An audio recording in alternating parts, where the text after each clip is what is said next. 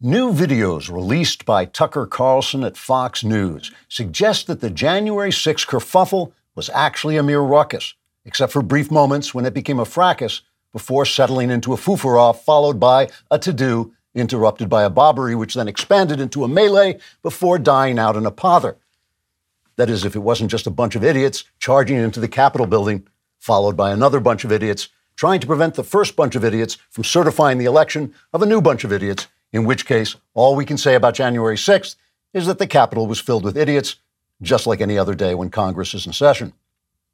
The media hoo-ha over the hurly-burly became a full-blown willy-wall after House Speaker Kevin McCarthy gave Carlson the new videos of the ruction, or possibly foo-for-ah, depending on who's telling the story. Democrats immediately objected to the showing of the videos, saying Carlson was cherry-picking scenes of the pandemonium in order to make it appear to be a mere hoopla, whereas they preferred to cherry-pick scenes of the hoopla to make it seem like pandemonium. Senate Majority Leader and demonic lying dirtbag Chuck Schumer said, quote, "It is absolutely despicable for Carlson's distortion of events to interrupt our distortion of events when anyone can see from our distortion of events that this was much worse than it looks in his distortion of events. You didn't see the news media pulling this sort of thing when Adolf Hitler was trying to overplay the burning of the Reichstag, although perhaps that isn't the best possible analogy, since it's exactly the same sort of thing we're doing and makes us look like Hitler." Unquote. Republican opponents of Schumer responded by accusing the Senate leader and demonic lying dirtbag of being a demonic lying dirtbag. But Schumer claimed he was being completely transparent since demonic lying dirtbag was actually right there in his job description. And anyway, you can tell what he is just by looking at him, so he's obviously not trying to hide anything. The scenes in the Carlson videos do suggest that events at the kerfuffle differed from the bobbery described by House Democrats when they were dishonestly suppressing dissenting voices in order to give their version of the bobbery, which was really just a kerfuffle. For instance, while the guy who dressed in a furry horned hat and called himself QAnon Shaman was sentenced to 4 years in prison after pleading to a charge of joining a bunch of idiots to disrupt a bunch of idiots, the video shows Capitol Police actually guiding QAnon Shaman around the building as if they were giving him a tour. However, the videos do confirm that he was in fact dressed in a furry horned hat, which is also punishable by 4 years in prison, or at least should be. In response to the Fox News report, the media rushed to defend the Democrat narrative by forming a circle around it and beating their shields while chanting loudly in order to drown out the sound of everyone ignoring them while they were watching Fox News. CNN, in a secret meeting held on air during prime time to make sure no one was watching, said the Fox videos were quote-unquote dangerous because they revealed that CNN had been spewing skewed propaganda which might cause them to lose some of their zero viewers so that they would have negative viewers, a metaphysical impossibility which might cause reality to implode into fragments of incoherent blather so that the entire universe would be indistinguishable from Don Lemon. The New York Times, a former newspaper, ran a headline, and this is a real headline, that said, quote, "Republican lawmakers split over Carlson's false January 6 claims." When asked how they knew the claims were false, Times editors replied, "It's right there in the headline." President and venal houseplant Joe Biden also condemned the Carlson videos and drove the point home by falling up a flight of stairs into an airplane where he found one of his male political appointees dressed as a woman and stealing his luggage, causing Biden to fall back down the stairs where he bumped into one of his male political appointees dressed as a woman and calling for the sexual mutilation of children. A scene of such chaos, incompetence, and moral depravity that it caused a bunch of idiots to storm the Capitol building, demanding that the bunch of idiots already in the Capitol building should refuse to certify Biden's election, which was already certified. So it was quite a foo-for-ah, or a hoo-ha, depending on who you ask. Trigger warning, I'm Andrew Klavan, and this is The Andrew Klavan Show. I feel hunky-dunky, life is tickety-boo. Birds are winging, also singing hunky-dunky-doo. Ship-shaped, ipsy-topsy, the world is zippity-zing. It's a wonderful day, hurrah, hooray! It makes me want to sing. Oh, hurrah, hooray! Oh, hooray, hurrah! All right, we are back laughing our way through the fall of the Republic. We're going to talk about a lot of stuff today, January 6th and COVID and Afghanistan. And the one thing they all have in common, which is that everything Democrats touch turns to crap, and no Democrat can ever figure out why everything around them is turning to crap. And by the way, before we get started on the show, I'd like to show you, we have the new cover of my new Cameron Winter mystery, which is out October 31st. It's called The House of Love and Death. I really like the new cover they've got. I think you can actually go on Amazon and pre-order it, but it will be available for pre-order soon. I will plug it as much as I can. One of my favorite titles, and a title that actually has a great payoff at the end of the book. And my wife recommends this book. She says one of the best books I've ever written. And my editor, when I told him that, he said, "Your wife always likes your books," but it's absolutely untrue. She definitely has. She's edited some of them very heavily. This is a great time for you to subscribe to my personal YouTube channel, the Andrew Klavan YouTube channel. We think that YouTube may be kind of sitting on our videos, so we want you to show up and show them what for. You will also get exclusive content. This is the Andrew Klavan YouTube channel, not the Daily Wire's one, and we will send you exclusive content. If you ring that bell, you will be electrocuted, but the content will be delivered to your funeral. And also, if you leave a comment and the comment is sufficiently hateful, bigoted, sexist, just disgustingly immoral, we'll read it on the air because that's the kind of stuff we love here. Today's comment is from Jonathan Schmidt, who says, "I just saw the latest Mandalorian episode, and they explained that Gina Carano was recruited by the New Republic Special Forces. So that means the Daily Wire is not only in Star Wars, but is also an elite band of freedom fighters." Well, we knew that already. I mean, that's not news. Have you ever stopped to wonder why internet access is so much cheaper these days? Well, it's because internet service providers aren't just making money off subscription fees, they're also making money by tracking and selling your online activity to big tech companies.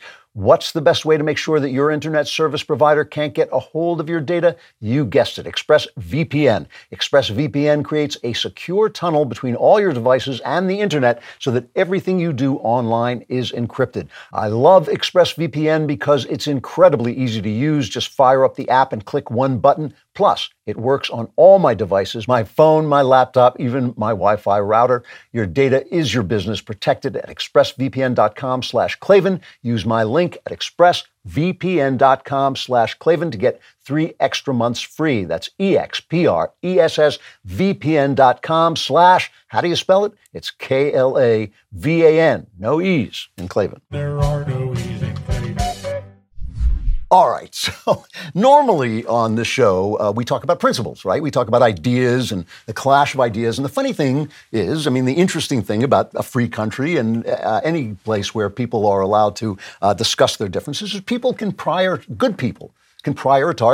different principles. And that's what leads to compromise. And nobody has all the truth and nobody has all the morals. And it used to be that way in this country where liberals and conservatives would just prioritize different principles. So conservatives would prioritize freedom and liberals would prioritize fairness. And we would say, for instance, no matter how much money Jeff Bezos has, it's his money. And he earned it, and the government has no right to take it away and give it to somebody else because they shouldn't have the power to do that. Because if they have the power to do it to him, they have the power to do it to all of us, right? And the left would say, oh, but look at, Jeff Bezos' poor workers. They can't go to the bathroom. He mistreats them and all these things. And so, yeah, I still would prioritize Bezos' freedom, but I also believe they're right, that Bezos should treat his workers with respect and with kindness and like human beings, and that a country that is so unfair that people can't tolerate it won't stand long. So there's room for us to debate and where's the borderline, and you push the football back and forth around the 50-yard line. That is no longer the truth because the Democrats are now being run by a far-left group who are governed by academic theories that have no analog in reality. Socialism doesn't work. It has never worked. No, there's no place on earth where it has ever worked. Men can't become women. Bad neighborhoods need police. Because they're denying reality, everything they touch turns to crap. This is not a question of principle. This is a question of having ideas that simply do not connect with the real world. And when the thing that drives me crazy is when they look around at the crap, they're like, what happened? I don't understand. What can we do? We must do something. Now we have to go to the government and fix this. Instead of saying, oh, it must be Donald Trump. It's like whatever it is. They cannot understand that they're just out of touch with reality. And the thing about it is we can't even get to the point where we're arguing about reality because we're just arguing about the fact that every single thing they touch has turned to crap, but they never take responsibility. And there's a reason they don't have to take responsibility, and that is the news media. And the news media does not hold Democrats to account. And the reason the news media doesn't hold Democrats to account is that the left runs the news media, and everything the news media touches turns to crap, including everything the left touches turns to crap, including the news media. There was this great clip. This is my clip of the week on Bill Maher.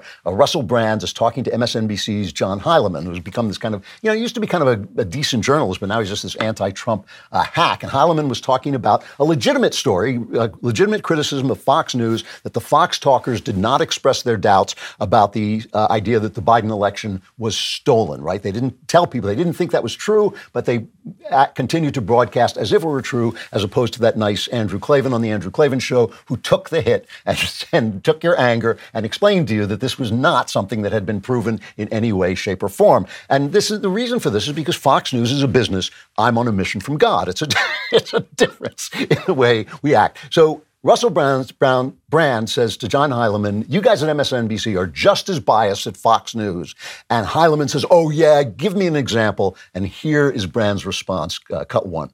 Do you want an example? Do you want an example? Yes. The ludicrous, outrageous criticisms of Joe Rogan around ivermectin, deliberately referring to it as a horse medicine when they know it's an effective medicine. Yeah, that's not a bad Rachel example. Maddow turning up on the TV saying if you take this vaccine, you're not going to get it when it hadn't been clinically trialed for transmission. Non-responsive. You have to listen. Wait. Do you think you can improve America by think we could all determinedly be and better. avowedly condemning Fox News without acknowledging that you're participating in the same game?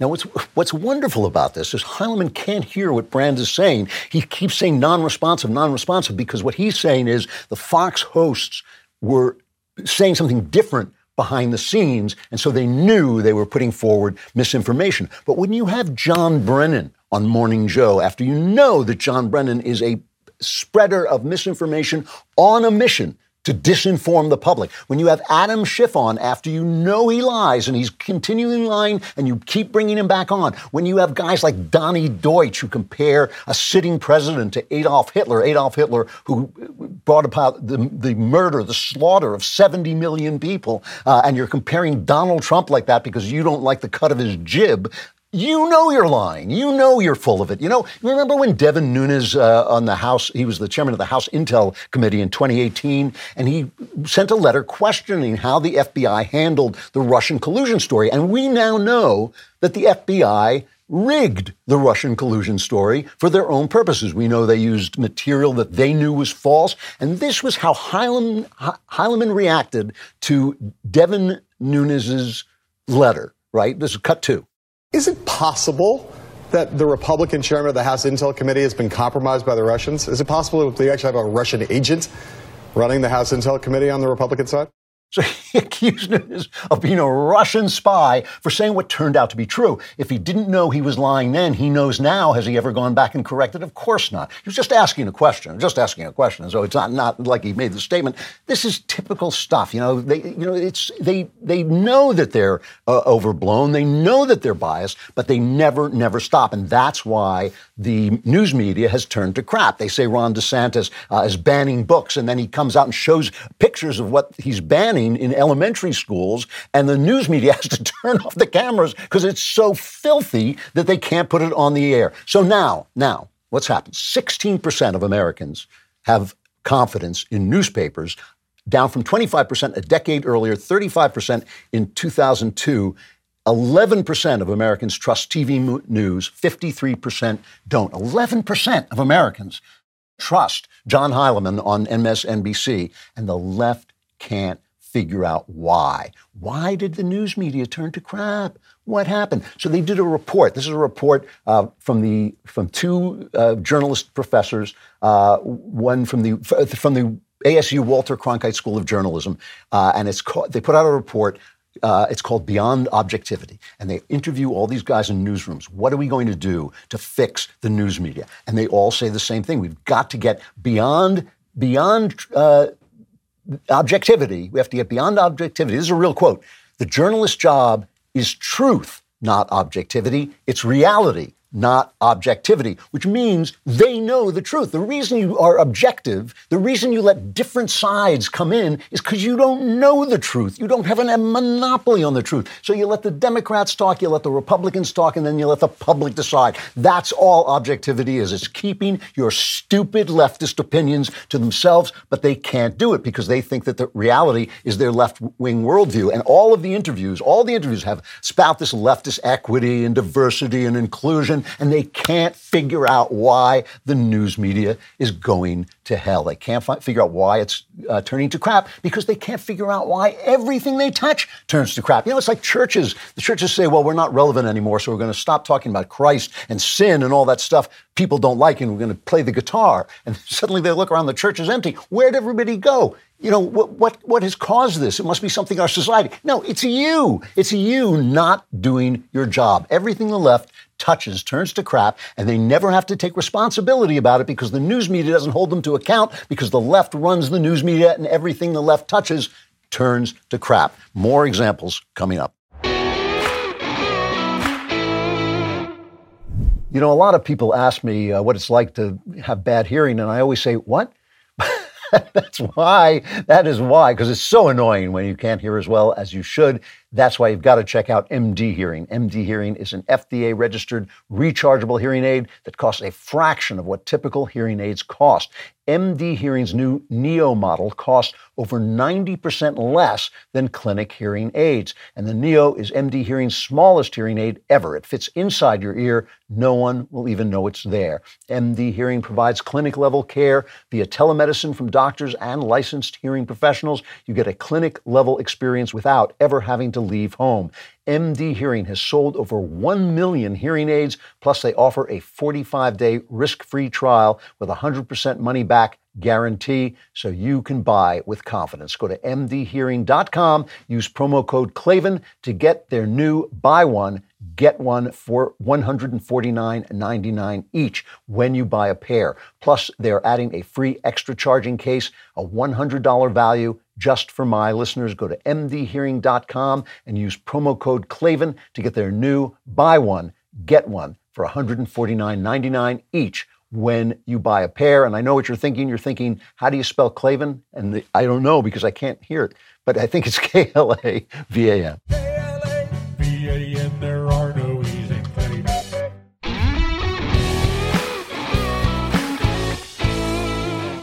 So there are a lot of hearings going on Capitol Hill this week because now the Republicans are in charge of the House, so they can call the hearings and they can have different committees than the Democrats have, and they can look into different things. And what the hearings are showing is a really interesting result, which is that everything the left touches turns to crap. And before we even get to the new hearings, I want to just go back for a second because I opened up with a satire about the January 6 hearings, which were so rigged, right? And Tucker Carlson has now got, Kevin McCarthy gave him all this footage that people didn't see. People who are defending that QAnon shaman didn't even have the footage that Carlson showed on the air when he was defending himself in court. Now, he pleaded, he copped a plea, but that's when you do what you do when you're looking at like a long time. You know, you get scared and you cop a plea. If he had had that, maybe he would have defended himself more. Maybe he would have had an easier time defending himself, not have had to cop the plea. But we didn't see any of this thing. And you know, I've told you, I have no respect for the January 6th kerfuffle. I have no respect for this thing. Oh, well, the police did it and the FBI were there. It was a stupid thing to do. It was politically stupid. Trump was stupid not to stop it sooner. And there was some violence, you know, that we can't pretend it was a purely peaceful thing.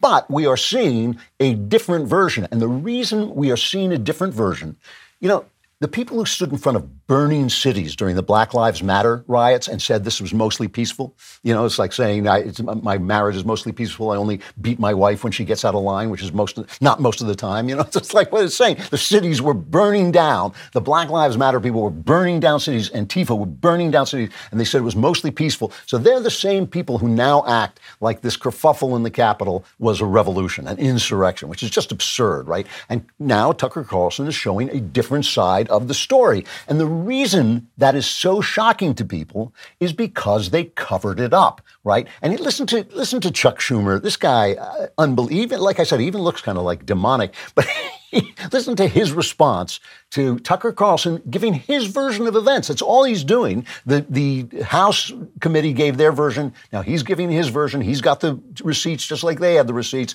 So he's just showing different video. And this is Schumer's response, cut 3. Rupert Murdoch, who has admitted they were lies and said he regretted it, has a special obligation to stop Tucker Carlson from going on tonight now that he's seen how he has perverted and slimed the truth, and from letting him go on again and again and again. Not because their views deserve such opprobrium, but because our democracy depends on it. Our democracy depends on no one hearing any side but the Democrats. But remember, this reason we are in this position, this is the thing that they always want to forget the past, because everything they touch turns to crap. And if you look back at the past, you get the causes for why things turned to crap. And that was the Democrats. Nancy Pelosi, remember, barred Jim Jordan and Jim Banks from sitting on the January 6th committee because she knew that they would defend Donald Trump. And Kevin McCarthy just pulled his people. And so she put a bunch of anti-Trump Republicans on there. Liz Cheney was on there, not exactly a fair trial. And when you do not have a defense, you do not have a trial. This is the whole thing about conspiracy theories. When you only hear one side, the conspiracy theory sounds great. When you hear the other side, suddenly things start to fall apart. When you don't have both sides, you're not hearing anything. Right? That's why I didn't cover those hearings very much. I just, I blew them off because I knew that what people were going to do as well. We're not hearing both sides, but there is no but. If you're not hearing both sides, you're not hearing anything. And now you're hearing both sides. And that's what's threatening democracy as far as Chuck Schumer is concerned, both sides. And I'll tell you something. You want to see why? I'm going to show you why they didn't put Jim Jordan on that committee to defend Trump, okay? I don't like to, idolize politicians, but he has done a really good job this week. He was on a committee looking into the causes of the COVID-19 virus, right? Now, remember, this is amazing. The handling of this virus was the biggest mistake made by a government since the Germans started World War I, okay? Which just wiped out a generation of people. We got economic destruction. We're now so deep in debt we can't see. The young people traumatized, young people uneducated. American turned against American over masks, which turned out to do nothing. Cities destroyed in riots over nothing. The freedoms that were destroyed and taken away. Fear that was spread. And all of it we now know was unnecessary. The lockdowns didn't help. We know this now. The masks didn't help. The school shutdowns didn't help. All in error. All leftist crap. And what about this? Where did this virus come from? Okay. So Jordan gets the way this works, right? If we don't look back in the past, the Democrats are always saying, it's old news, old news. You can hear them saying this almost all the time. Why? Because if you look back, you find out how things turn to crap. And that's why Rush Limbaugh used to call them the drive-by media, because they don't go back and look at the causes, because the causes always relate to leftism. They always do, because everything the left touches turns to crap. So where did the virus come from? So Jordan is on this committee, and he's talking to the guy who was the head, Robert Redfield, the Dr. Robert Redfield, who was the head of the CDC and on the coronavirus task force. And this is what he says about the Democrats. Cut 4. Look forward, the Democrats tell us. Focus on the future. Might have started in a lab. Might have happened in nature. But here's the question I keep coming up with. If it may have been a lab, may have been nature, we're supposed to look forward, then why did Dr. Fauci work so hard for just one of those theories? Yeah, so that's the question. That's the question that he's putting forward. If we're not supposed to look back at the past. We don't want to look back. Let's look to the future. But there's some questions in the past. Why don't they want to answer those questions, all right? So he's talking to Robert Redfield, who was head of the CDC, and he was on the coronavirus task force. Now, Anthony Fauci and what's his name? Francis Collins, is that his name? Got emails from two doctors, Christian Anderson and Robert Gary. They wrote an email to Fauci that said, this disease looks like it was engineered. Okay, he writes this email, and Jordan asks Redfield, head of the CDC at the time, about these emails. Cut 5. Did he share that email with you, by the way, Dr. Redfield? No. As a member of the task force, as the head of CDC, did he share that email with you? No. Okay. Next day, February 1st, Dr. Gary sends Dr. Fauci another email. That email says, I don't know how this happens in nature, but it would be easy to do in a lab. Did he share that email with you, Dr. Redfield? No. You didn't see either one of those emails, even though you're head of CDC, even though you're on the coronavirus task force that had been formed just 3 days earlier. No. Okay, so now remember, we're talking Wuhan lab. Did it come out of the Wuhan lab, or did it come out of their wet markets or whatever? And the doctors say, look, I don't see how this develops in nature, but it could easily be made in a lab. And suddenly, 3 days later, these two doctors changed their minds, okay? When this happened, the New York Times, so help me, ran a story saying, isn't it wonderful, the scientific method? The scientific method, you make a mistake, and then you study it, and you get the facts, and you change your mind, okay? But there was one thing the New York Times didn't cover about this wonderful scientific method, and Jordan covers it in questioning Redfield. This is cut 6. 3 days after they say it came from a lab, they changed their position, and the only intervening event's a conference call with Dr. Fauci and Dr. Collins. Again, a call that Mr. Redfield was not allowed to be on, the head of CDC and on the coronavirus task force. And then 3 months later, shazam, they get $9 million from Dr. Fauci. Well, isn't that something? $9 million in grants go to these guys who are suddenly writing that it didn't come from a lab. No, it just developed in nature. Just developed at the wet markets. So some pangolin, just was smoking too much or something, and he got this virus and he spread it to the rest of us. Even though 3 days before it couldn't have happened, they published in big journals that no, this was just a natural thing coming out. And then suddenly they get a $9 million worth of grants to go forward with this research. So now Jim Jordan, who's been told by the Democrats, we've got to look ahead, forget the past. We don't know why everything turns to crap. We don't know why all the cities had to be shut down. We don't know why they caught fire. We don't know, after we encouraged people to think that the death of George Floyd was the greatest injustice in the history of humankind, and that all of America is riddled with racism. We don't know why our city's on fire, and it's not really on fire. It's mostly peaceful. It's not like the January 6th insurrection. This is mostly peaceful fire that's burning down our cities. We don't know why this. Don't look back in the past. So finally, Jordan sums up the story so far, cut 7.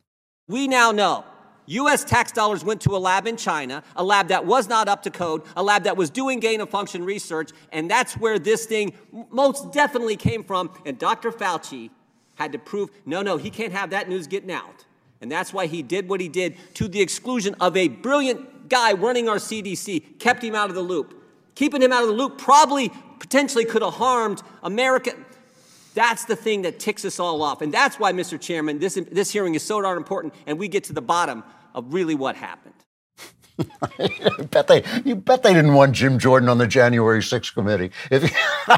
This amazing story. Fauci directed U.S. money to the Wuhan lab where they were doing gain-of-function research, which means making viruses stronger so that possibly they can be weaponized. The lab created the virus in this gain-of-function research, partially funded with U.S. dollars that Fauci directed to them. The virus leaked out of the lab. Fauci directed $9 million in grants to researchers to change their mind. The world shut down. Our children got screwed. Our people were oppressed. Our freedoms were taken away. Our economy is in rags. Don't look back. How did everything we touched turn to crap? I can't understand it. I can't understand what happened. Everything's crap suddenly. Why would that be? Why would that be? Remember, journalists were buying bobblehead dolls of Anthony Fauci because he was such an American hero. He was such an American hero. And it was much more fun to watch his head bouncing up and down than to get off your backside and report on the story that might show that the country had turned to crap because the Democrats had got their hands on it. I will give some blame to Trump here for letting Fauci rule the day, for letting Fauci run the day. I'm not going to let him off the hook either. But it was the Democrats who, remember, it was Trump who was saying we should reopen around Easter time. And they were saying, oh, my God, the death. It was Donald Trump who was saying, don't be afraid, don't let it run your life. And Jake Tapper was saying, no, let it run your life. It's death. And Cuomo was saying, it's death. What could be worse than death? Fear. We've got to be afraid. And then they wonder, why doesn't everybody trust each other? Why are Americans so angry? Why are they so divisive? It must be Matt Walsh's fault that they're divisive. It must be Donald Trump's fault that they're divisive. It couldn't be the fact that everything the left touches turns to crap. I will argue principles with anyone. This sometimes makes my friends on the right get angry because I'll say, like, I get it. Things are unfair. Sometimes it needs a little government fixing in there. Sometimes Jeff Bezos needs a smack on the head to make sure his workers can go to the bathroom and do a good job. But I will argue, everybody at the Daily Wire argues principles. Ben and Jeremy and Michael Knowles and we have all argued principles. We have very different priorities. Not very different, but we have different priorities. But here's the thing. Ben and Jeremy and Michael Knowles and maybe even me are good at what we do. We do a good job. When we don't do a good job, we clean up the mess and try to get better. We don't sit around and say, oh, everything's broken. How'd that happen? We take responsibility. These guys have detached themselves from reality because it makes them feel nice. And now they can't understand why reality doesn't work the way they want it to work. One more. I got to show you one more in just a sec. When you're running a business, your employees can create all kinds of interesting situations. For instance, if an employee reports a serious issue like sexual harassment, do you have a documented policy for how to handle that situation? It's questions like that. That's why you need Bambee. Bambee gives you access to your own dedicated HR manager who's available to you by phone, email, and real-time chat. They'll help you run employee onboarding, terminations, and performance reviews. With Bambee's HR Autopilot feature, you can automate important HR practices like setting policies, employee training, and feedback procedures. All of Bambee's HR managers are based in the United States, giving you the HR expertise and personal touch you need. HR managers can easily cost you $80,000 per year, but Bambee starts at just $99 per month. Schedule your free conversation today to see how much Bambee can take off your plate. Go to Bambee.com right now and type Andrew Klavan under podcast when you sign up, spelled BAMBEE.com. Bambee.com and type in Andrew Klavan, which is spelled, by the way, Klavan. There are no E's in Klavan. I just make it look this easy.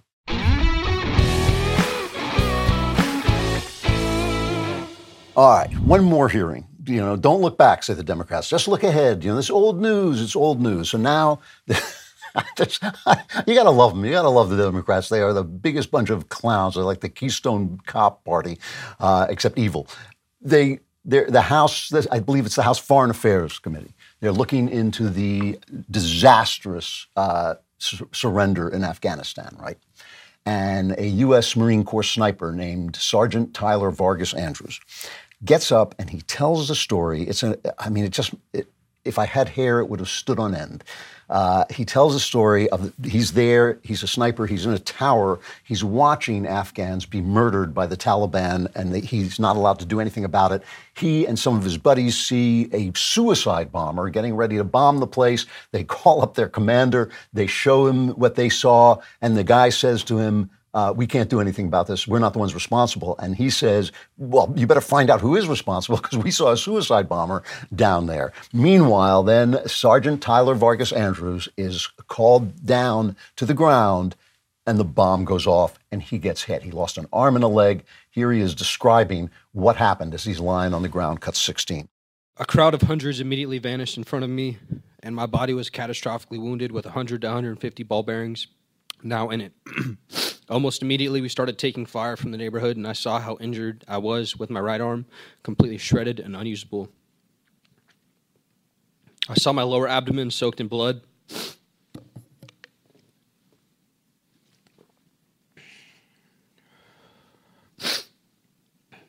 I crawled backwards roughly 7 feet because I thought I was still in harm's way.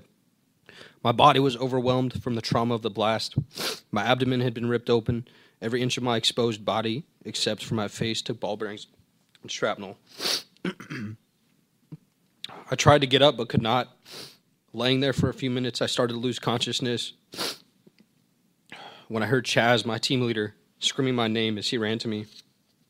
His voice calling to me kept me awake. That's how you keep people from dying and keep them awake. I had to play that because you have to understand what happened to this guy. It happened to, and a lot of Marines were killed there. But but what he says next is the important thing, which is much less emotional, but much less to the point as he finishes his statement. This is cut 8. I ask you to please ask me about getting shot at the tower in Abbey Gate and how no one wanted my report post-blast. Even NCIS and the FBI failed to interview me. asked me to elaborate on my ordeal post-blast, and asked me about this one little girl and her family that I reunited. Our military members and veterans deserve our best because that is what we give to America. The withdrawal was a catastrophe, in my opinion, and there was an inexcusable lack of accountability and negligence. The 11 Marines, 1 sailor, and 1 soldier that were murdered that day have not been answered for. Unbelievable. It was a catastrophe. It was an absolute catastrophe. I don't know if you remember on Backstage, we had this vigorous discussion, vigorous disagreement over whether or not we should have left at all. And I kept saying, you can't even decide whether we should have left. It was such a disaster. It was done so badly. $7 billion worth of military equipment was left behind. That is now showing up in other conflicts with other extremists who are now using that stuff. It's being sold around the world, obviously. The women we elevated from Taliban oppression are back being oppressed again. And what do you think about Putin? Do you think Putin would have gone into Ukraine if he hadn't seen what a clown Biden is, what a disaster that surrender was? Biden announced this was going to happen, and he promised us it was not going to be like this. This is cut 9 when he made the announcement that we were pulling out. We'll not conduct a hasty rush to the exit. We'll do it responsibly, deliberately, and safely. Yeah, he didn't want it to look like Vietnam, which is exactly what it did look like. I can remember that. I can remember the surrender in Vietnam, which was also the Democrats who cut off the funding for the peace treaty that we had. We were going to leave people in place. And this was the same thing. Biden's military advisors were telling him, leave a few people in there, leave maybe 2,500 people in there, and we can keep the peace. But he wouldn't do it. He wanted to get out. He wanted to be the guy who ended the longest war in history. This is way beyond, again, this is not about principles. This is way beyond whether we should have gone in, way beyond whether we should have stayed. It's just the fact that he didn't face reality because he thought that the Afghan army was going to defend it. Here he is telling the press right before the Taliban takes over the country in about, 30 minutes? Right before he's telling the press it's not going to happen. Cut 10. Is a Taliban takeover of Afghanistan now inevitable? No. It is not. Because you have the Afghan troops have 300,000 well-equipped as any army in the world, and an air force against something like 75,000 Taliban. It is not inevitable. It's not inevitable. So then it was inevitable. They threw down their weapons. They ran away. You know, it's like, could we at least say, our intelligence was wrong? Could we at least say, I made the wrong decision. I called it wrong. I thought I got my facts wrong. No. I mean, these pictures, if you don't remember them, these pictures of this disaster and the 13 of our military guys being blown up, the unnecessary panic, the unnecessary slaughter, the closing of the airport when we needed to keep it open, all the incompetence, right? All of that. Finally, even the mainstream media, even the crap mainstream media had to ask him a question. George Stephanopoulos, dean of the left-wing media, actually asked him about this. Listen to what Biden says, because this is the key thing. This is what gets me about the left, is not just that everything they touch goes sour. It's the fact that then they cannot figure out why it went wrong. Here is Joe Biden and George Stephanopoulos, cut 11. You don't think this could have been handled, this actually could have been handled better in any way? No mistakes? No, I don't think it could have been handled in a way that we're going to go back in hindsight and look, but the idea that somehow there's a way to have gotten out without chaos ensuing, I don't know how that happens. He didn't say that to begin with, did he? He said it was going to be great. It's going to be an orderly. And now he says, I don't see how we could have done it without chaos. I mean, he told us there wasn't going to be chaos. He told us the Taliban wasn't going to take over the country right away. And when all of that happened, did you do anything wrong? Did you get anything wrong? No. We got it. Not a thing. It's like it was 100%. It was just as great as it could possibly, except for all the dead people. It was just as great as it possibly could be. And as I said before, you have to think that Vladimir Putin, who didn't make a move when Trump was president because he was so scared of him, he didn't make a move while Donald Trump was president. All they kept saying is, Trump is colluding with Russia. And Putin was saying, I'm not going to go up against that guy. Suddenly, Putin goes into Ukraine. So you got to think that this is happening. And if this turns into World War III, which it might, my question is, will the cockroaches who then evolve into intelligent life after we're gone because we had to fight in Ukraine, are they going to sit down and say, really, it really started with that incredibly incompetent surrender in Afghanistan. Then the Democrat cockroaches are going to be, don't look back. We don't really know. There's nothing we could have done. They couldn't have gone.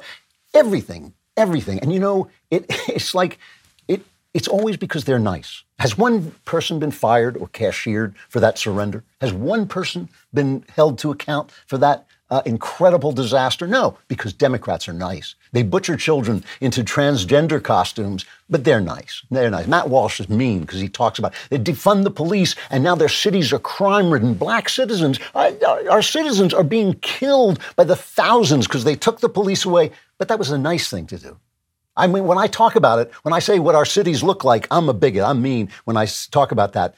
But they're nice because they defund the police. Insane people, they say, have a right to sleep on the streets. And you know what happens to them? A lot of them end up in prison. You're putting a person who cannot deal with reality in a cage. It's a Victorian torture. But if you say, you know what, take those people off the streets, put them in shelters. Oh, that's not nice. You're not nice. You're mean. You're mean.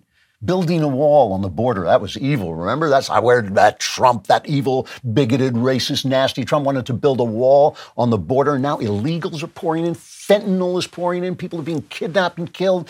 We're talking about going to war with the Mexican cartels, right? Our children are dying of overdose. But a wall, that's mean. Don't be mean. Democrats are nice.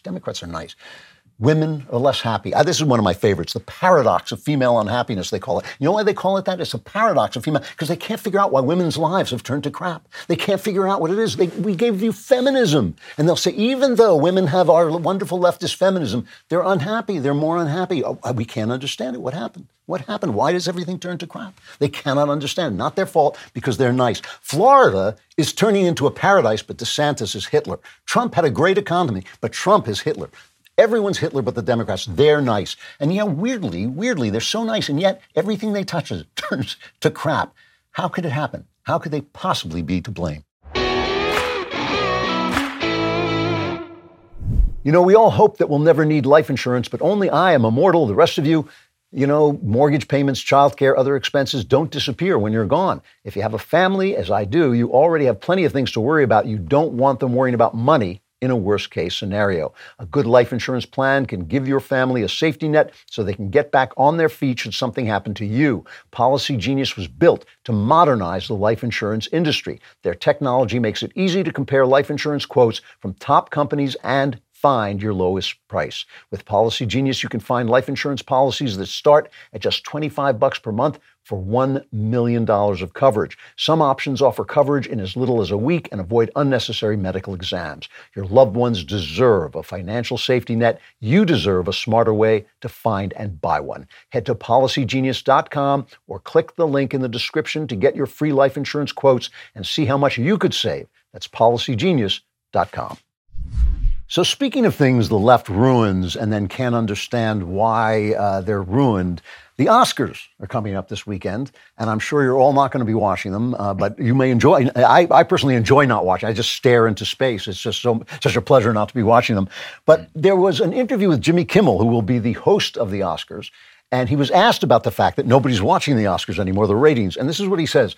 He says, I don't know. It's not something that I have any control over. We're excited that there are movies nominated that people have seen, so we're hoping more people watch. But who the hell knows? There's a lot of focus put on the ratings of these award shows, and it's used as a gauge in some ways, but it has almost nothing to do with the award shows themselves and everything to do with television viewing habits in general. So for years, they stand up with their golden, their lame gowns and their golden statues, and they look at us and they say, you guys are idiots. You voted for Donald Trump. You stink. We hate you. You're disgusting. We stop watching. It's like, I don't know what, I can't imagine what possibly happened.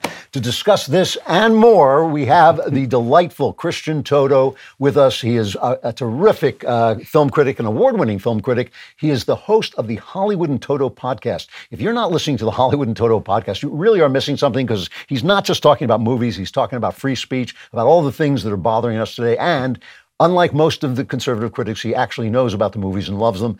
Christian, it's great to see you. Oh, thanks for having me. I appreciate it. What do you make of that? That Kimmel quote kind of got up my nose a little bit, because I just feel like it's them, isn't it? I mean, didn't they ruin the Oscars? Listen, there's a kernel of truth to it. It is harder to get a mainstream, wide appeal presentation now. We're distracted. There's social media. There's a million things we could be doing besides watching the Oscars. But, you hit the point. They've been chasing us away for about 5 to 10 years now. This is a terrible, awful show. It is dull. It is way too long. It is preachy. And when it goes to the political commentary, it's one-sided to a fault. So why would half the country even bother? And they've chased us away. We're not coming back. And the fact that they've chosen him to be the host again, this is his third time, is all the clue you need. I mean, listen, if they reached out to Ricky Gervais, a Dennis Miller, or just someone who is wildly apolitical, maybe some people would say, you know what, I love that guy or gal. I'm going to give it a shot. Maybe it got better. You pick Jimmy Kimmel, you're saying, no, we're going to stick our thumb in your eye yet again. And that's what they're doing. Just comparing it to the Super Bowl, which still has these tremendous ratings. The NFL has tried to be as woke and offensive as they can, but people like me actually turn them off. I mean, it cost me a pleasure to turn off the NFL, but I did it for 2 years and they backed off. They kind of backed up a little bit, but these guys, they never change. I mean, you're right about Kimmel. Kimmel it's an insult. He's obnoxious, Yeah, I mean, he's a propagandist on late night TV. There's no way to kind of dance around that fact. And, what the NFL does for the most part, it has a great product. And I agree, they have kind of stepped back with the messaging, and that still matters. And we still love the show, the content. There's been great Super Bowl games for the last 5 or so years. I mean, that's why we care. Yeah. This show, listen, they don't want to be funny. They don't want to be entertaining. It's not their mission now. It's about, we have to kind of downplay society. We have to kind of say, oh, Hollywood has been so terrible to minorities. And they have been, but let's not get reminded of it again and again, because this is the night to honor Hollywood. This is the night to say, movies are pretty great. And let's honor the actresses and actors. Let's see who was the best this year. If they stick to that template, I think people would come back, but it's not what they want to do now. And that's why the ratings are so poor. It's really interesting. One of the things they've been talking about is not having an actor and actress category. And anybody who can think 10 minutes into the future realizes that if you only have one award and it's won by a man 3 times in a row, then if the 4th year a man gives the best performance, he's not getting that award. So it just adds this extra stupid thing to it. Who was it? The lady from Fargo, the actress from Fargo, just said that she regretted. What did she say? Do you know about this? Do you know the story? I don't. I know she's been pretty kind of a good virtue signaler, Frances McDormand. Yeah, and she's been pushing, I think, inclusion riders. Yes. That was maybe one of the kind of a cause celeb for her, but I don't know what else. Yes, and she just said she wished she didn't open her mouth. All right, well, let's talk about some of these movies. Sure. The big question, I think, for us is, does Top Gun Maverick have any chance in hell of winning this award? Not in this reality. There's a multiverse where it wins, and I want to go there because that would be wonderful. But we don't live in that multiverse. We live in our plane, and it's not going to win. Listen, anything's possible. There could be the sort of this guerrilla-like voting tactic where they say, screw it. This was the best movie. This was the most popular movie. This brought fannies back into the seats. Let's give it a go. I don't see it. It seems wildly implausible.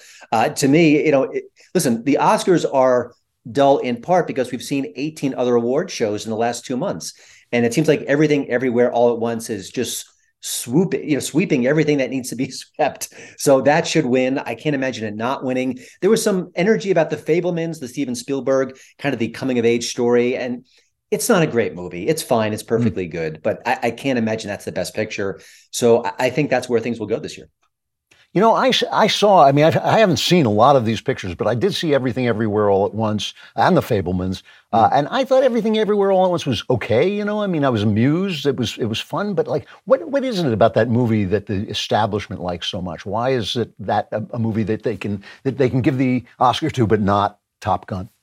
Well, there's a couple things here. One, it's a genuinely indie style movie. It didn't have a huge budget behind it. Didn't have a huge marketing muscle, and it made some cash. It made, I think, between 70 and 80 million, give or take. That's pretty good for a smaller film.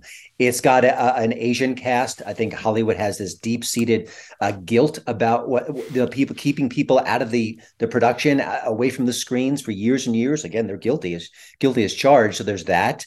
And it just seems to have that momentum. It's a weird thing about award season.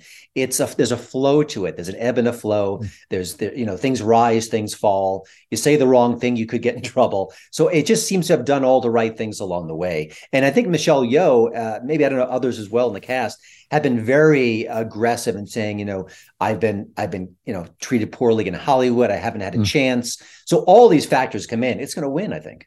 Yeah, she is wonderful. I mean, she's just she lights up the screen. There's no question about that.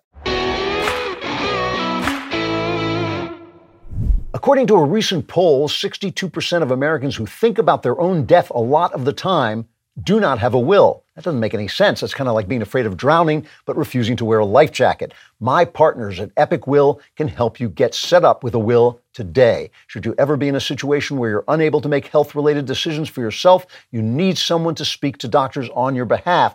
For just $119 and in as little as 5 minutes, Epic Will can help you create your last will and testament, your living will, and even healthcare power of attorney. Their team of estate planning attorneys has done all the legal work for you, so all you have to do is tell them about yourself. Go to epicwill.com/Klavan to get my discount code and save an extra 10% on your complete will package. With Epic Will's easy-to-use template, all you have to do is fill in the blanks. epicwill.com/Klavan to save 10% on Epic Will's complete will package. That's epicwill.com/Klavan. And I know what you're thinking. You're thinking to yourself, yes, but how? Oh, how? Please tell me how do you spell Klavan? It's Klavan. There are no easy Klavan. Jason Riley said that Tar, in the Wall Street Journal, said that Tar should win. Now, Tar, I'm supposed to watch Tar tomorrow with my wife. It's 2.5 hours long, so I have to actually, take money out of the bank just so I can afford to sit there for 2.5 hours. Is that good? It is good. I know some conservatives have been rallying behind it. It sort of looks at cancel culture in a way, but it's not a lecture. It really kind of has a lot of the nuances behind it. It's not just an easy watch. And Cate Blanchett is just so insanely good. And it really is a wonderful look at the world of classical music. And I love movies that get you into a different experience where I don't know a lot about classical music, but I feel like I got a peek at the curtain to see what goes on. Why is something so special? The artists behind it, the egotism, the power, and the power is so fascinating in the movie. So it's very good. It doesn't seem to have the cachet. It also made no money. No one went to see it, despite the buzz, despite everything. It was like, garlic and vampires. They didn't go well together. Well, you can make an indie picture about classical music, and you can make a 2.5 hour picture, but you can't make a 2.5 hour picture about indie picture about classical music. Like even I who was kind of attracted to this, and I mean, one of the things that does get me about the movies is I love watching actors work because it's something I can't do at all, and I just think it is amazing, especially when you consider how movies are made, how they're patched together to watch actors work. And these people are so talented. They're so talented that when they stand up and tell me that I voted for the wrong person, I just want to kick them into submission. I just want to take them in a back room and slap them and say, go out and, like that scene in Hail Caesar. I just want to slap them and say, make the movie, There's some movies on here. The new thing is they now nominate like 110 movies. and some of them, like a movie called Women Talking, like, I couldn't get to the end. I couldn't get to the G in talking before my mind turned off. I call it critics sleeping. I mean, is that as bad as it sounds? It's a well-crafted movie. I didn't enjoy it immensely. I had no significant issues with it. I think you can tell the tone of it, what's going on, but it is based on a true story and had some good performances. I don't think it's a Best Picture nominee. One of the ones that made me so curious was Triangle of Sadness. It's an expose. It's a satire on the uber rich. And the first half is wonderful. And you can make fun of the rich all you want. Just do it well. And it's beautiful. Yeah. It's got, it's got a comic sensibility that's just off the charts. And the second half of the movie is terrible. It's like a lecture. It's boring. It's as predictable as you feared it might be. And I thought they didn't get there, but listen, it hit the right target, so it's a Best Picture nominee. Interesting. Talking to Christian Toto. If you're not listening to Christian Toto's Hollywood in Toto podcast, Hollywood in TOTO podcast, terrific stuff. Like I said, it's nice to hear somebody who's both sane and actually knows the movies, which is not always what happened. You know, I had a really interesting reaction to The Fabelmans. No one can beat me in my admiration of Spielberg's talent as a director. But I find him incredibly shallow. I mean, I thought the Holocaust movie was shallow. I thought all his serious movies are shallow. And I thought this movie, while it had a certain amount of charm, especially up to the reveal, I thought the reveal was really great. It had charm. It didn't really delve into this guy's life in a way that I thought was realistic. Am I alone in that, or did you feel that there was something missing from this movie? There's definitely something missing. I think on the surface, it's a fine movie with good performances, an interesting arc. And of course, knowing who Steven Spielberg is today, we want the origin story. We're fascinated by it. But I agree, it doesn't have the complexity. The Seth Rogen character and his romance with Steven Spielberg's mom, it doesn't really resonate. But, you look at the Steven Spielberg body of work, and I don't think the sophistication, I don't think nuance is his call. I mean, he's a populist filmmaker. He knows how to put us on a roller coaster ride. I think Jaws is a perfect movie. So he has many, many strengths, but I don't think that's where his richness is. And I think it's the kind of movie you can watch it and know something's off, but not. It's hard to say, okay, what was it, and point a finger at it. That's absolutely true. I mean, the one thing I really liked about the movie is my wife and I talked about it for like 3 days afterwards for that very reason. We couldn't quite figure out why it wasn't ringing the bell, but it is interesting. Somebody once called Spielberg the greatest second unit director who ever lived, that he does great action scenes. It's absolutely true. Yeah, ouch is right. Avatar, The Way of Water, I hated the first Avatar. I thought it was just an anti-American screed, so I didn't go to see this. So is it any good? I have weird reactions to both films because technically they're flawless. He seems to understand a way to tell a story that does get you involved.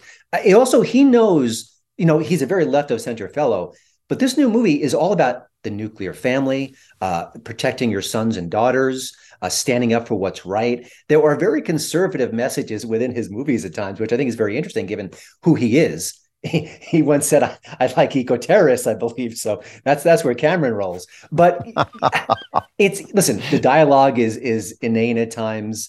There are cliches all over the screen, but it is a visual presentation unlike anything I've seen. And I can't dismiss that. So it's almost like he makes his movies in this weird place where, this is bad. This is awful. This could have been a million times better. But you're in your seat and you're having a good time. So there's a lot of different emotions when we watch a film now. Yeah, no, there's no taking away these guys' talent. That's what's so frustrating about it. And I personally believe that the conservatives with that kind of talent are literally kept out of the business, that they are actually blacklisted. And after a while, they just don't show up anymore because there's no point. They could go into a different business. I'm running out of time, but let me ask you one last question. John Nolte over at Breitbart wrote a piece pointing out that it used to be that if you won the Oscar, it actually made money. The picture, people went to the picture. Completely untrue now, or do you think there's still some truth to that? There's a modest bounce with the nominations. There's more curiosity towards certain titles. It's a little hard to register at times because I see these different streaming charts and it'll say, oh, all the Oscar nominees are way up there. And then I read a second one where they say, oh, no, they're nowhere near the top. So I think there's a little bit of uncertainty within the ranking systems right now. But listen, if you look at the Oscars, I think 4 or 5 of the Best Picture nominees made less money than Jesus Revolution did in 2 weeks. Much, much less. So, I think that's maybe says it all. I mean, you can look at the ranks, look at the charts to your blue in the face, but that's where Hollywood is today. That's interesting. Christian Toto, he's the host of the Hollywood in Toto podcast. You get it anywhere you get your podcasts, iTunes, any place. Christian, great to talk to you. It's been too long. Let's do it again soon. Love it. Thanks so much. It takes all kinds of talent to keep a workplace running smoothly. I wouldn't know, but that's what it says in the copy. Take the White House, for example. We all know about the standard White House roles, secretary, speechwriter, counsel, etc. But did you know that the White House also has an executive pastry chef, a director of youth correspondence, and a chief calligrapher? Just like growing a business, you need the right people to keep your workplace going strong. If you're hiring, you can fill all your roles with ZipRecruiter. Head over to ZipRecruiter.com/Klavan. Try it for free. ZipRecruiter's matching technology finds the most qualified candidates for you. See a candidate you like, you can easily send them a personal invite so they're more likely to apply. Their user-friendly dashboard makes it easy to filter, review, and rate your candidates all from one place. See why even the most prestigious businesses count on ZipRecruiter. 4 out of 5 employers who post on ZipRecruiter get a quality candidate within the first day. See for yourself. Go to ZipRecruiter.com/Klavan to try ZipRecruiter for free. Again, that's ZipRecruiter.com/Klavan. ZipRecruiter is the smartest way to hire if, and only if, you know how to spell Klavan. It's Klavan. There's no such thing as a stupid job. I don't know, whoever wrote this copy probably hasn't watched this show. But if you're listening to this show, then I'll give you the benefit of the doubt that you have an intellectual capacity that is larger than a turnip. Still, you might be lacking in vision when it comes to your job. Thankfully, Jordan Peterson is here to set you straight in his new 5-part series on Daily Wire Plus called Vision and Destiny. Here's a clip. If you have the opportunity to have a job, and you're not working with people who are entirely tyrannical and pathological, if you make the right sacrifices in that position and you have the proper vision, which isn't based on resentment, oh, why do I have to do this stupid job? It's like, well, it's going to be a stupid job if that's the attitude you have towards it. Instead, if you try to foster all the interpersonal relationships you have in that environment, you'll find that there's an infinite amount of possibility right there in front of you, like there always is. Totally true. It's every job is a good job. We just have to do it as a good job. The 4th episode of Vision and Destiny is out today. New episodes are releasing every week, but it's all exclusive for Daily Wire Plus members. Join now at dailywire.com/subscribe to watch Vision and Destiny. All right, so we're talking about the fact that everything the left touches goes bad. Everything they touch goes bad, and then they can't figure out why. And there was such a beautiful example of this in the New Yorker magazine, and it's one that's very dear to my heart, a subject that's very dear to my heart. Been a lot of talk about this. This is a massively long article, and I read every word of this piece. I don't know if you guys have ever seen the New Yorker, but the stories in it just go on forever. They're like book-length stories. It's called The End of the English Major. Enrollment in the humanities is in free fall at colleges around the country. What happened? So I read every word of this. It took me, I think, about 7.5 weeks. I could have told them at the beginning. The left took over the humanities. The humanities turned to crap. But they were just like, what happened? What happened? Before we get to the article, I want to start with a personal reminiscence. And this was in my memoir, The Great Good Thing. I was a lousy student, and I didn't pay attention. I was a renegade. I was a rebel. I didn't want to have anything to do with it. I got my education after I got out of college, when I read all the books that I had bought in college. It took me 10, 15 years, really, to get an education that way, which I should have been able to get in college, but I didn't, and it was my fault. I'm not blaming anybody about it. But while I was there, the left was starting its takeover of the institutions. This is the 1970s, so they're really just beginning to come in, and you would kind of hear them. It was kind of like that scene at the end of the movie Cabaret, where you look around and there's just a few more Nazis in the audience than there used to be. That's what it was like at universities. They started with the moral relativism, the racism stuff, all of this stuff was just coming in. Now, I took a course in Victorian poetry, I believe it was in. And the lady who taught this course is now a very big deal. All right, I'm not going to tell her name because it's not really her fault, but it was indicative of something that was happening. At the time, she was just an English teacher. She was teaching poetry. And she was teaching one of my favorite poems, a poem I already knew because in those days, everybody knew it, The Charge of the Light Brigade. Now, this is by Alfred Lord Tennyson, one of the greatest top-tier poets. The top tier is what happens right after Shakespeare. Shakespeare is above it, and then comes the top-tier poets. And Tennyson is out of favor because he represents the Victorian, imperial Britain, but he was one of the greatest poets who ever lived. And this is one of his greatest poems, The Charge of the Light Brigade, which is about a charge in 1854 in the Crimean War. The Light Brigade, because some orders got screwed up, was sent to charge full frontal into a line of guns, of cannons, right?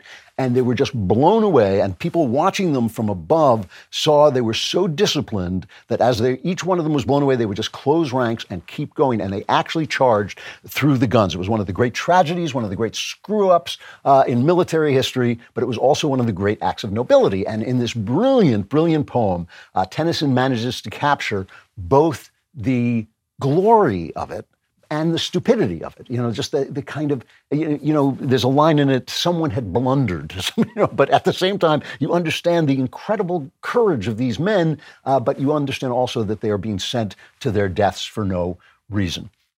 And so we're reading this brilliant, brilliant poem, and this girl stands up in the class, a student stands up and says to this lady, who would later become a very, very big deal in the English game, says, "Why are we learning this poem? It's pro-war. Why are we talking? Why do we like this poem? It's pro-war. It glorifies war." And the teacher could not answer the question. She shrugged. She literally just, I don't know. And she didn't know. She didn't know why we were learning it. She was an English teacher, and as I said, became one of the leading lights in this field, and could not answer why we were reading Charge of the Light Brigade, one of the greatest poems in the English language. She couldn't answer it. She didn't know. So I was so upset that I leapt to my feet, and I couldn't talk. I was completely inarticulate. I just babbled for a few minutes, and I kept saying, the poem goes half a league onward, all in the valley of death rode the 600. You've maybe heard the famous line, "There's not a reason why, there's but to do or die." And so it's like this beautiful poem. I was saying half a league onward, so you can hear the horse's hooves. I was trying to explain, and I couldn't. I finally just flopped back into my chair, completely inarticulate, made a complete fool of myself, because if you couldn't hear why that the poem was great, then you shouldn't be learning about poetry in the first place, because you're an idiot. And the thing is, this was an ignorant child, because all children are ignorant. That's what being a child is about. You come to college to be taught.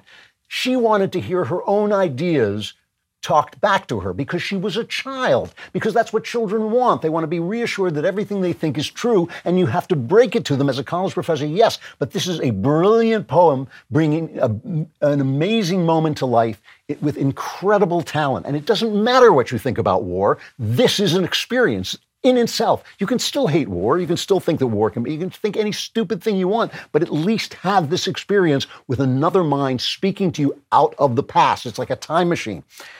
This is why, these guys are editing Roald Dahl. This is why they're editing James Bond, and eventually they'll edit Shakespeare too. They're just starting with these guys because they can say, "Oh, it's not important. It's just Roald Dahl. It's just James Bond." But they'll get to Shakespeare. Believe me, they want to silence the voice of the writer, so their voice is the only voice around. Don't give us objectivity. Just give us reality, and we know what reality is. It's the same thing, right?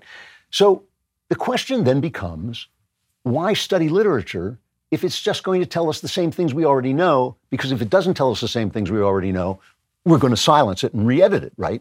So they can't figure out why nobody's taking English classes anymore, because you don't get anything from English classes. You just get the left telling you what you already know because you read it, because you were taught it in high school.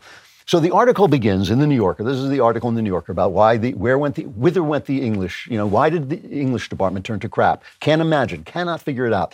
The crisis, when it came, arrived so quickly that its scale was hard to recognize at first. They're always surprised. Everything they touch turns to crap, and they're always surprised when it happens. From 2012 to the start of the pandemic, the number of English majors on campus at Arizona State University fell from 953 to 578. According to Robert Townsend, the co-director of the American Academy of Arts and Sciences Humanities Indicators Project, which collects data uniformly but not always identically to internal enrollment figures, from 2012 to 2020, the number of graduated humanities majors at Ohio State's main campus fell by 46%. Tufts lost nearly 50% of its humanities majors. Boston University, 42%. Notre Dame ended up with half as many as it started with. SUNY, just on and on. People are abandoning these things, right? Now, the thing is, some of the people, they go around asking people, why is this happening? Why is this happening? And nobody says because the left got hold of it and everything the left touches turns to crap. Nobody said that, strangely enough. Well, I'll get back to one person who said one interesting thing, but nobody really came up with the big answer.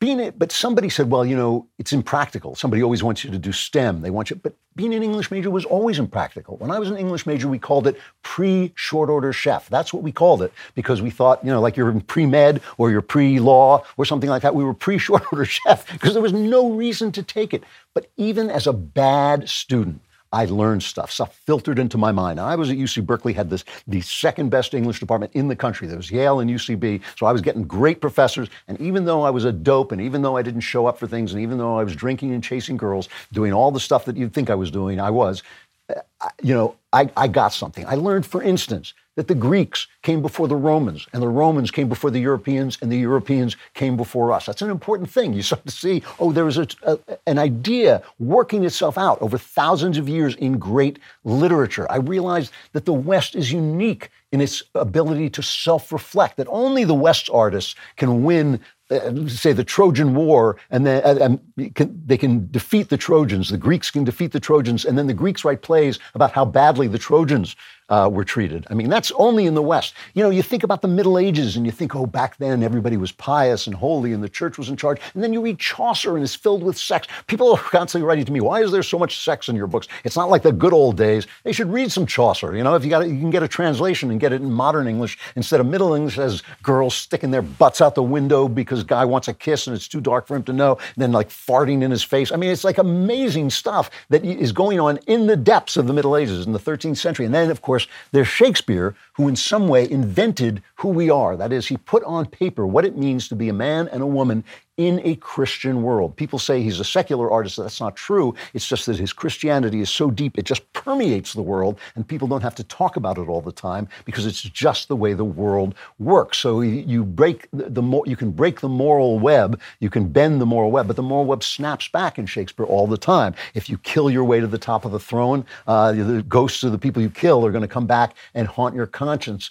and your life is going to become meaningless. It's a realistic portrayal of life. Now, you don't have to agree with Shakespeare.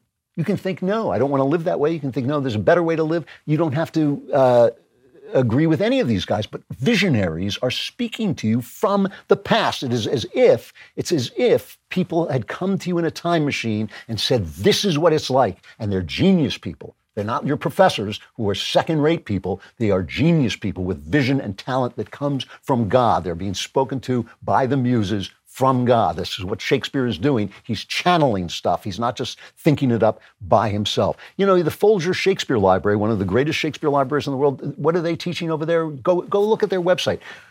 Exploring Race and Whiteness in Shakespeare. Now, the funny thing about that, Shakespeare says a lot of things about race. He has a lot to say about race. If you want to read a great article about it, go to City Journal and look up A Nation of Iagos. Absolutely brilliant article by one of our that's by me, I'm joking, but it is still a good article about what Shakespeare has to say about race, A Nation of Iagos. But he's not talking with CRT. If you're talking CRT, critical race theory, you're not talking Shakespeare, you're talking you. He said it had a lot to say about gender, but if you're talking feminist theory or queer theory or critical race theory, you're obscuring the voice of the author. And so when a kid says to you, why should I learn this when I'm just learning you? I'm not learning genius, I'm not getting a visit from the past. This article goes on forever. Let me read some of the reasons people give the writer about why this is happening. Technology. It's technology. It's changed me. I probably read 5 novels a month until the 2000s. If I read 1 a month now, it's a lot. Over the New York Times, Ross Douthat said the same thing. He no longer reads great books. I read great books all the time. I use technology, but I read great old books all the time. Another one says, young people are very, very concerned about the ethics of representation, of cultural interaction. You think that just popped into their heads? This is what they say. She says, several teachers described young people as having an orientation toward the present to the extent that many students lost their bearings in the past. The last time I taught, says one teacher, last time I taught the Scarlet Letter, I discovered that my students were really struggling to understand the sentences as sentences, like having trouble identifying the subject and the verb. Their capacities are different, and the 19th century is a long time ago. It's not the 19th century being a long time ago, it's you. Who the hell taught them in high school? You did, just the high school version of you. It's leftists who've taken over our education department, so these kids are ignorant. That's the problem. The problem is not they're oriented to the present. It's that nobody's taught them about the past. It's your fault. That's why this is happening. One teacher said, there's a real misunderstanding that you can come in and say, I want to read post-colonial texts. That's the thing I want to study. And his answer is that all the big writers you want to study, the black writers and the Indian writers and the writers from other cultures, they all read Dickens. And she says, one of the tragedies of the British Empire is that all those writers read all the British books. Terrible tragedy. Guess what? The British wrote better than anyone. They were better at writing. Their books are better. Their language is better. Their insights are better. I've read all the Europeans. I've read a lot of people from other places. The British and the period in the 18th and 19th century wrote better than anyone had ever written before. Oh, I'm a racist. But I'm not British. I'm not British. My race is Ashkenazi Jew. The British were mean to Ashkenazi Jews for 2,000 years. But boy, oh boy, they sure wrote well. Buried in this article, one paragraph, buried in this article. In my department, the author is very much alive, says Robert Fagan, a Robert Foss scholar and a longtime literature professor at Claremont McKenna, which is a more conservative college. And he said, we are very concerned with the beauty of things, with aesthetics, and ultimately with judgment about the value of works of art. I think there is a hunger among students for the thrill that comes from truth and beauty. And of course, their enrollment is up. Their enrollment is doing just fine. When I went to Hillsdale, one of the students told me there that when the teacher, it was actually Larry Arnn, I believe, the president of Hillsdale, made a speech about truth and beauty, about bringing, living with truth and beauty. And she started to cry because she had never heard that concept before. When you say these kids are oriented to the present, it's you. They did this to these kids. The kids don't just grow up like that. Kids don't want to hear about the past until you teach them, until you make it interesting and exciting and tell them that they're getting something. You know, Maya Angelou, terrible poet, but one of the poets who's always overpraised because she's black, right? And she said, she had this wonderful line where she said, Shakespeare must be a black girl. She read Shakespeare and she said, Shakespeare must be a black girl. Why did she say that? Because Shakespeare spoke to her. She said, the poetry you read has been written for you. Black, white, Hispanic, man, woman, gay, straight. It has been written for you. And that is the whole point. Literature, art, is like salvation. It doesn't come to the world. It comes to you. It is about you. The present knows nothing about itself. We know nothing about ourselves in the present, but the past knows a lot because it's already gone. And when learning how great minds, great talents saw the past, you learn about other people. You get other people inside you. You know, I talk a lot on the show about what I call the great speculation, which is the basis of the golden rule. The golden rule is do unto others as you would have them do unto you, but that is based on the speculation, unprovable, the speculation that your inner life is as important to you as my inner life is to me, and both are equally important before God. That is the great speculation. It's a two-part speculation. It can't be proved, but there it is. You learn this by loving. You learn it in marriage. You learn it by having children, and you learn it through art, because art is communing with another soul. And if you can't hear the artist because some idiot theorist is telling you about feminism and queers and race and gender in a way that the artist wasn't talking about it, if you don't let the artist speak, you aren't going to hear anything. If you don't think this is true, look at the arts now, look at TV now, look at the movies now. Nobody goes, nobody cares, nobody wants to see it. Why? Because the left is in control of the culture, and the culture has turned to crap, and the left can't figure it out. What went wrong? Where are all the English majors? How could this have happened? It's the same thing over and over and over again. It is them. When will they wake up? Never. We have to wake up for them. We have to do it ourselves. All right, folks, if you are not a subscriber, an almost eternal, it'll feel like an eternal darkness will be coming to you in the form of the Klavanless Week. You should be a member, go to dailywire.com/subscribe, use code Klavan at checkout. You get 2 months free on all annual plans. Otherwise, things are going to be, you're not going to like what happens, the wailing, the gnashing of teeth, the fires, it's awful. But even for you, even if you haven't subscribed, we're going to solve all your problems first with the mailbag. They had to take the top of my head off a couple times, see if I had a brain. I wonder how that worked out. All right, from Anonymous. Thank you for taking the time to read my question. I've sent this question to all the Daily Wire hosts. I don't know why you wasted your time, but I have a deeply disturbing and difficult situation.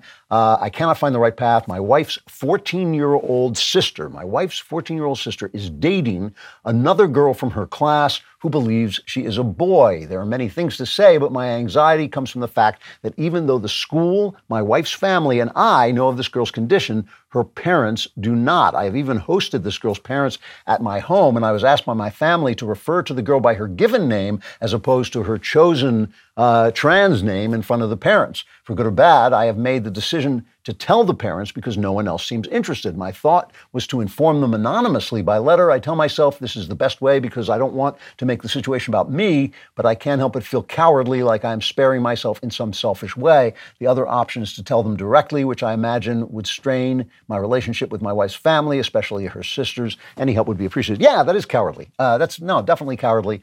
And this is a simple situation, but not an easy one. It's simple, but not easy. You have got to tell her parents because you are being put in a situation where you are doing something wrong, which is keeping a minor's situation secret in front of the parents. You are being asked to hide that. You cannot do that. You have to tell them. Your feelings about this girl and what she's doing are none of your business. Keep your mouth shut about that. You don't have to say this is a terrible thing or a bad thing. You don't have to tell them what you think of it. But first, tell your wife. First, tell your wife that you're going to do this. And it doesn't matter what her response is. You're going to have to do it anyway. Obviously, you can explain that to her in the kindest and most loving possible way, but you're going to have to do this. And then go and tell them. And all you have to do is say, this is a situation. I just feel that you should be informed, and I don't want to hide things from you. That seems wrong. And tell them the truth. And again, no judgment from you on this because it's none of your business. But it is your business not to be caught in an immoral situation. And so you should tell them the truth. From Cooper. Hey, Drew, I've noticed a cultural issue with conservatives being hesitant to tell people what they shouldn't do. A lot of them seem to be comfortable saying get married and go to church. But when it comes to things like trans, they seem hesitant to say no. Why is this? What can be done about it? Great question. It may take me the rest of our time to answer it, but it's a great question. There are two essential reasons, and they're kind of combined. They're kind of intermingled. One is conservatives believe in freedom. They believe in individual freedom. And so we believe that we should leave people alone if they're not picking our pocket or breaking our leg, as Thomas Jefferson said. It doesn't mean you are necessarily libertarian, but there's a difference between things that are your business and aren't your business. You know, it may not be good for somebody to say practice S&M, even in private. It may not be good, but it's none of your business, and it's none of the government's business, and so you leave them alone. So you don't want to tell people, what not to do when you are butting in. But there's also something a little bit more profound and something that we get churned up in by the press and the left, which is, but I repeat myself, that there is a gap, a space between an individual, between a person and an agenda. And we fall into that space, and that's where the left churns us up. So the left is really good at hiding this space. So, for instance, teachers' unions. Teachers' unions are the most corrupt, most destructive organization in the country. I think once Giuliani took out the commission of the mafia, the teachers' unions were next. They are the most corrupt organization. They're incredibly destructive. But teachers are often lovely people, right? Miss Brown, who's teaching your kid in third grade, might be a lovely person. So when somebody says we've got to get rid of the teachers union, the teachers immediately put Miss Brown on TV and say, oh, I'm so lovely, you're going to take away my salary, you're going to take away my pension, and you get caught, right? And Arnold Schwarzenegger is voted out of office.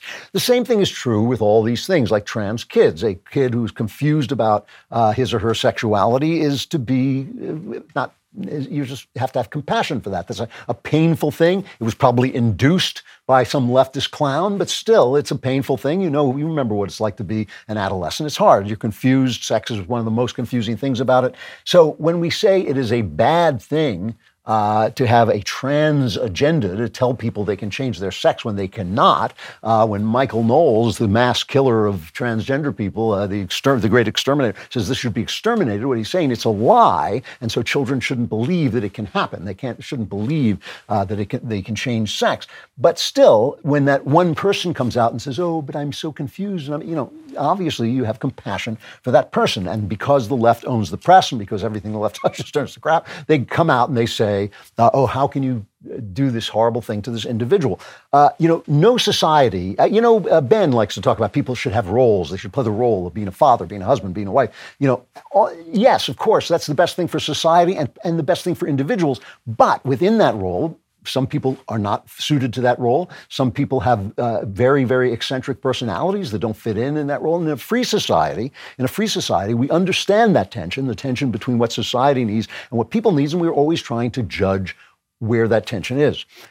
Where that tension should go. Well, it might be okay. For instance, gay people are a perfectly good example. That people are gay and want to live their lives as gay people is not really any of your business. No matter what church you go to, no matter what you believe, it's none of your business. But to say, gay pride and we should celebrate this is something different. And society might be bad for society, even though, of course, leaving people alone is simply the decent thing to do. And so, in that tension, right, there's a tension between the good of society and the good of people. The good of individuals is always a better story than the good of society. And since the people on the left are very good at telling stories, this is why they're good at telling stories, it's always easy to tell a story about how poor Jane, all she wanted to do was be with her lesbian lover, and the mean, conservatives didn't like that, and so they, made her life miserable, and they ended up killing themselves or whatever. It's easy to tell that story, and so we get caught. We don't want to be mean, we don't want to be cruel, but we are saying, really the best thing for a society is to elevate male-female marriage. That's what I believe. I think the best thing for a society is to elevate and privilege male-female marriage. Man and woman creating babies is what society needs.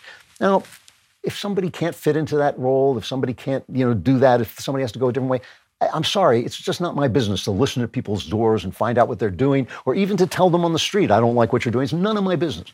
However, as a society, I feel we elevate those things. So it's very hard to tell that story. It's very hard to get it across. There's always somebody saying, well, what's going to happen what if a child is raped by a devil and then has and then is pregnant with a devil's child? Shouldn't she be allowed to get an abortion? You go buzz off. That is the only right answer, but it makes you look bad. So that's why we get caught in that space between society and the individual always makes a better story. There's one from Richard. He says, I'm in serious need of advice. I'm a young adult and recently got gay married. He puts married in quotation marks. I was born and raised a Catholic, and I'm feeling that my faith is coming back, and I'm having second thoughts. Almost 6 months into my quote-unquote marriage, I'm starting to have what I think are regrets. I believe God put this man into my life based purely on the insane amount of coincidences, but I have a gut feeling that I may have made a wrong decision. I have a longing for children of my own, and even romantically, I feel like I'm missing the satisfaction and wholeness I would get from having a wife. As I grow closer to God, I'm afraid I'll grow further from my quote-unquote husband. I'm willing to follow God wherever he leads me, but I'm scared, lost, and don't know what to do. Many thanks and prayers for you, your family, and the work you do for DW. There's a possibility that this letter is not real.